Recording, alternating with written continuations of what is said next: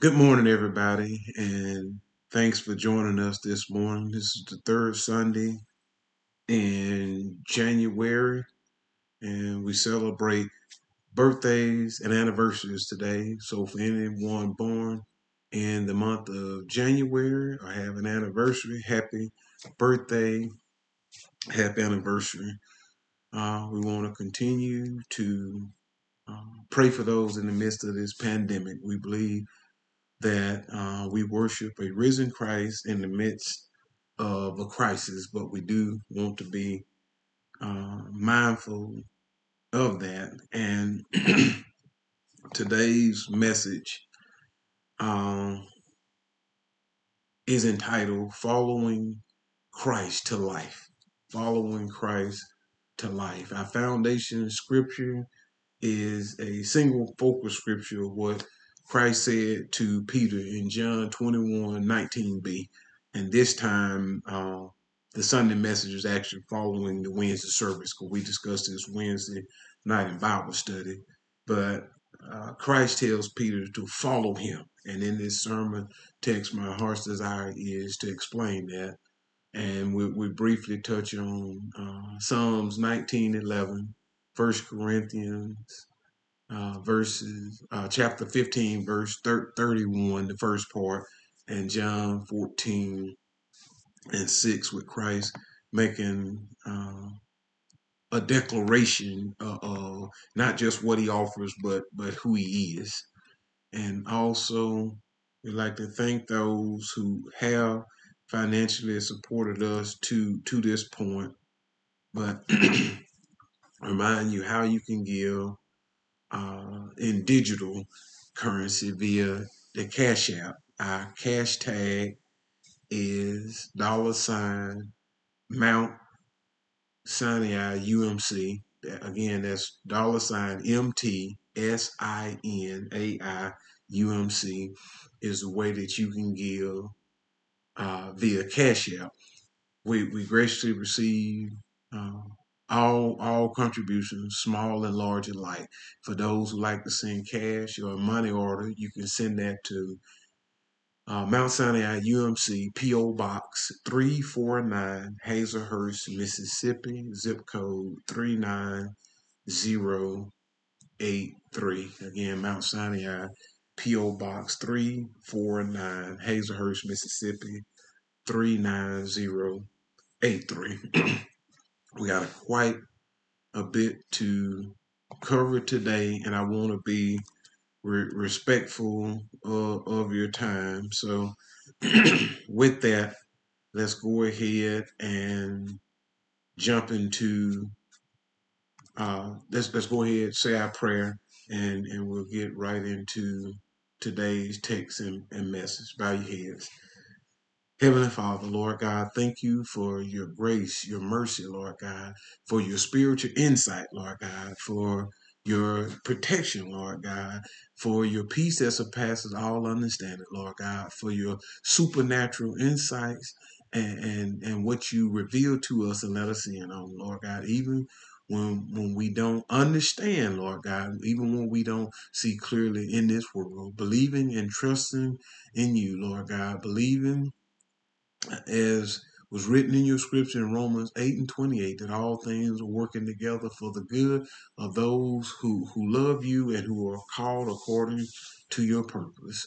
Lord God, I pray that in this message, Lord God, we see a clear picture that as we continue to move into this new year where we're setting new goals and some have resolutions, Lord God, that we remember that above all, that we are to follow you and to focus on you for eternal life, Lord God. Not just the life to come, but a better, righteous life here and now.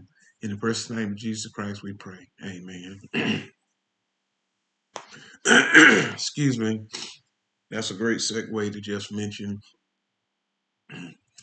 Uh, not feeling my best, trying to um, overcome just not feeling my best. But nevertheless, we're gonna press forward, and I'll try to keep the distractions down. to a minimum. So my first question is typical as asking question is, how do you live after you're saved? How do you live after you're saved? Because in preparing for this message, I'm thinking it's as being a pastor, it's always a delicate balance of nourishing and feeding those who have been in church for a while, those who are saints, those who are saved, but never forsaking the opportunity to offer Christ to those who may not know. And I never ever want to take for granted or make a false assumption that just because people are in the physical church, that the church is in them, that they know Christ. So how do you live after you're saved? And then that brings us into the message. But just jumping in, the part that we want to focus on is the part that's highlighted in red. But it said, then Jesus said this to indicate the kind of death by which Peter will glorify God. This is the conversation Jesus is having with Peter, and he asked him 3 times if he loved him. And Peter finally said, Lord, you know that I love you. So then Jesus says, then he said to him, follow me. And notice that it has an exclamation mark at the end. Follow me. So Christ says to Peter in a declarative statement, follow me. Immediately after that, Peter looks and sees John, the disciple whom Jesus loved. And John is the one that's credited with writing this particular passage of scripture. But he asked, what about him? And I'm like, that is so much like human nature, that Christ speaks directly to us, just like he spoke directly to Peter, and we're still concerned about other saints, other followers, other believers, other people in the church, or what they're doing. So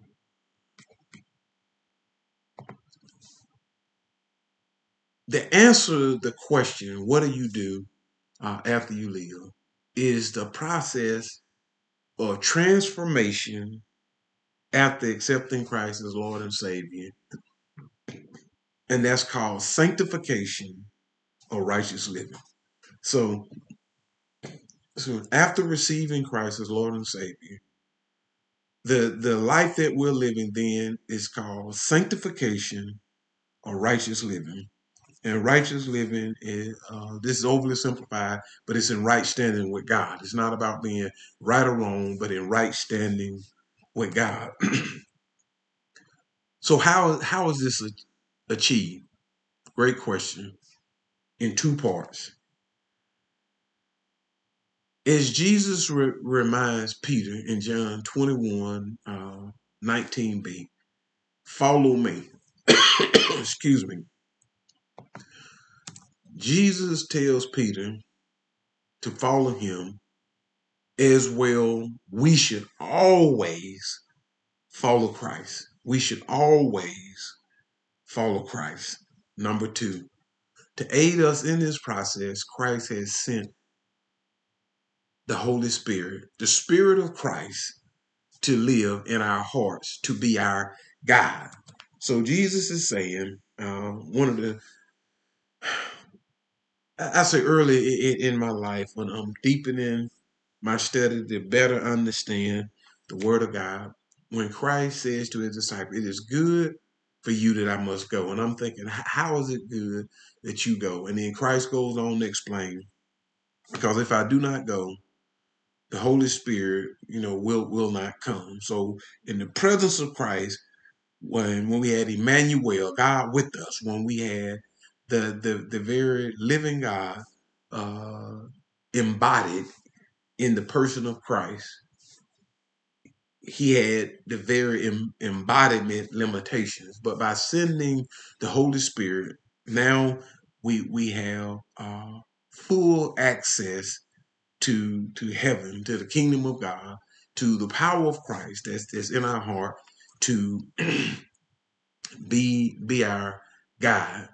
The psalmist in Psalms 19, 119 and 11 put it this way. The psalmist in verse in chapter 119 verse 11 puts it this way. Let me increase this some so it'll be a little bit easier to read. It says, I treasure your word in my heart so that I may not sin against you. And some of your translations, when you go back and read Psalms 119, it may read, I have hidden your word in my heart. And I chose that particular passage, this particular translation from the New Revised Standard Version, because I like the way it says treasure. It read a little bit plainer to me, hidden.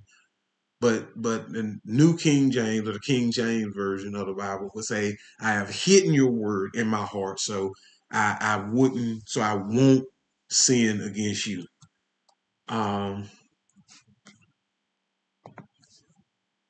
The Apostle Paul puts it this way. He says, I die every day. 1 Corinthians 15 and 31.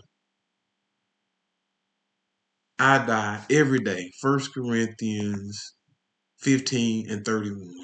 So what does he what does he mean by that?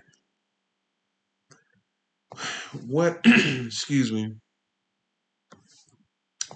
What Paul is saying in that passage is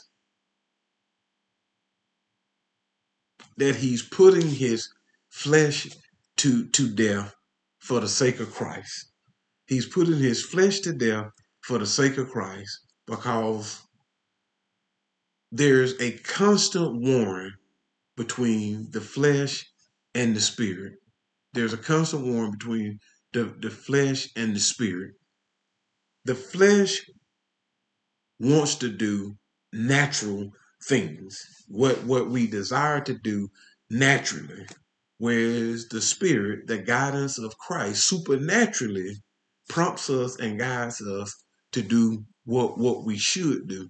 So dying daily means starting every new day with Christ in mind and desiring to please him and to do what he asks of us in humble obedience. Remember, this is still primarily focusing on answering the question for the saints in the church as we go into the new year. How do you live? What's the desire? How do you live after you're saved? Now, when we repent, first repentance, or what we call in the church backsliding or falling away from Christ. And the reason why I keep reiterating this, I think it's been 2 years ago now, where I read the year-long devotional of Oswald Chambers. And one of the things Oswald Chambers suggested in this devotional was not becoming spiritually relaxed. Don't give in to spiritual relaxation. In other words, don't receive Christ as Lord and Savior. Know that you have your salvation intact and stop doing the work. Stop striving to have that sanctification, that righteous living. So when true repentance takes place, two things happen. One, we turn away from whatever it was that was drawing us away from Christ or away from God, whatever that was. And two, we then turn back toward God. That's true repentance, turning away from what was drawing us away from God and turning toward God to go back to him. And this is something the Holy Spirit has been pressing on my heart for several days now and just really been figuring out, even uh, before the Wednesday lesson on Wednesday night. And today, I try to put it in words what the Holy Spirit has been pressing upon my heart for about a week and a half now. And it says, however, making a step toward Christ is far more then a step in the right direction. See, now in the new year, when we're making New Year resolutions, new goals, I'm more of goal oriented writer. I try and figure out what I may have missed from last year and adjust and write new goals for this year. And so far, I'm doing great. But of course, we're just 3 weeks in, right? But writing goals for the future. But nothing is as important as clinging to, following, and holding to Christ, the Word of Christ, the Word of God. So a step toward Christ is far more than a step in the right direction. It's stepping from death to life. Apostle Paul made a similar statement like that, but we're moving from death to life. So we're actually doing more than moving in the right direction. We're actually embracing life. And here we go. So in John 14, and this is the final scriptural passage for today. And I like to get the words of Christ uh, as I'm going through my lessons, because as we're uh, Christians, those of us who are following Christ, I think the words of Christ are paramount, most important. So this is John 14:6. And it says, Jesus answered, I am the way, the truth, and the life. No one comes to the Father except through me. I am the way, the truth, and the life. No one comes to the Father except through me. So, continuing on from what I was trying to explain Wednesday lesson to today, eternal life is not just what Christ offers. In that passage, he said, I am the way. The early believers in the church were considered people of the way because he is the way to eternal life, the way to heaven, the way to the Father, the way to eternal life. Thus, the title of this message, Following Christ to Life. To be grammatically correct, all these tools are used nowadays preparing my message. It was saying to live. I said, yeah, but to life is more holistic, scripturally sound in what I'm trying to say, even though it may not be grammatically correct. Following, as in actively following Christ to life, is to live in, excuse me, is to follow Christ in life because he is that life. So then, what's the takeaways, Pastor Scott? Certainly glad you asked. Closing point and takeaways, and I'll share my notes with you all on this in closing. We must follow Christ and him only to achieve eternal life. Not just the heavenward or heavenly life to come, but in the life that we're striving to live now. Not just in the life to come, but in the life that we're striving to live now. We must follow Christ and him only to achieve eternal life. Number 2, we must die to self in order to live in Christ, to live in Christ. Reflecting again on the message with Apostle Paul saying that he died daily. So we must humbly and obediently submit our will to Christ daily, dying to whatever our selfish, fleshly desires are. And number 3, trust the guidance of the Holy Spirit. We cannot do this by ourselves, and Christ knew this, and that's why he sent the Holy Spirit to live in our hearts, to be our guide. We must follow Christ and him only to achieve eternal life. We must die to self in order to live in Christ. And 3, trust the guidance of the Holy Spirit to help us achieve that. And with that, let's go before the Lord, in closing prayer, Heavenly Father, Lord God, thank you for your grace, your mercy, your guidance, Lord God, your peace, your oversight, Lord God. Thank you, Lord God, for the life that we have in you.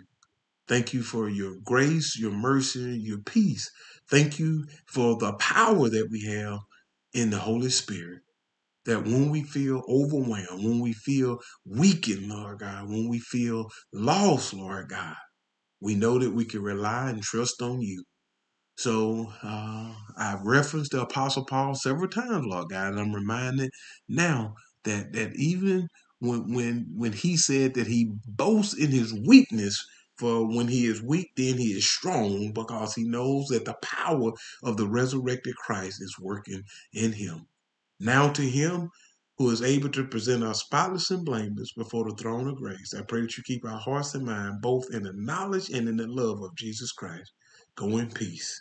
Know that I love you and God loves you too. I hope and pray that you all will join us on Wednesday night, where we have a deeper discussion on how we venture into the new year to live in Christ. God bless. Go in peace.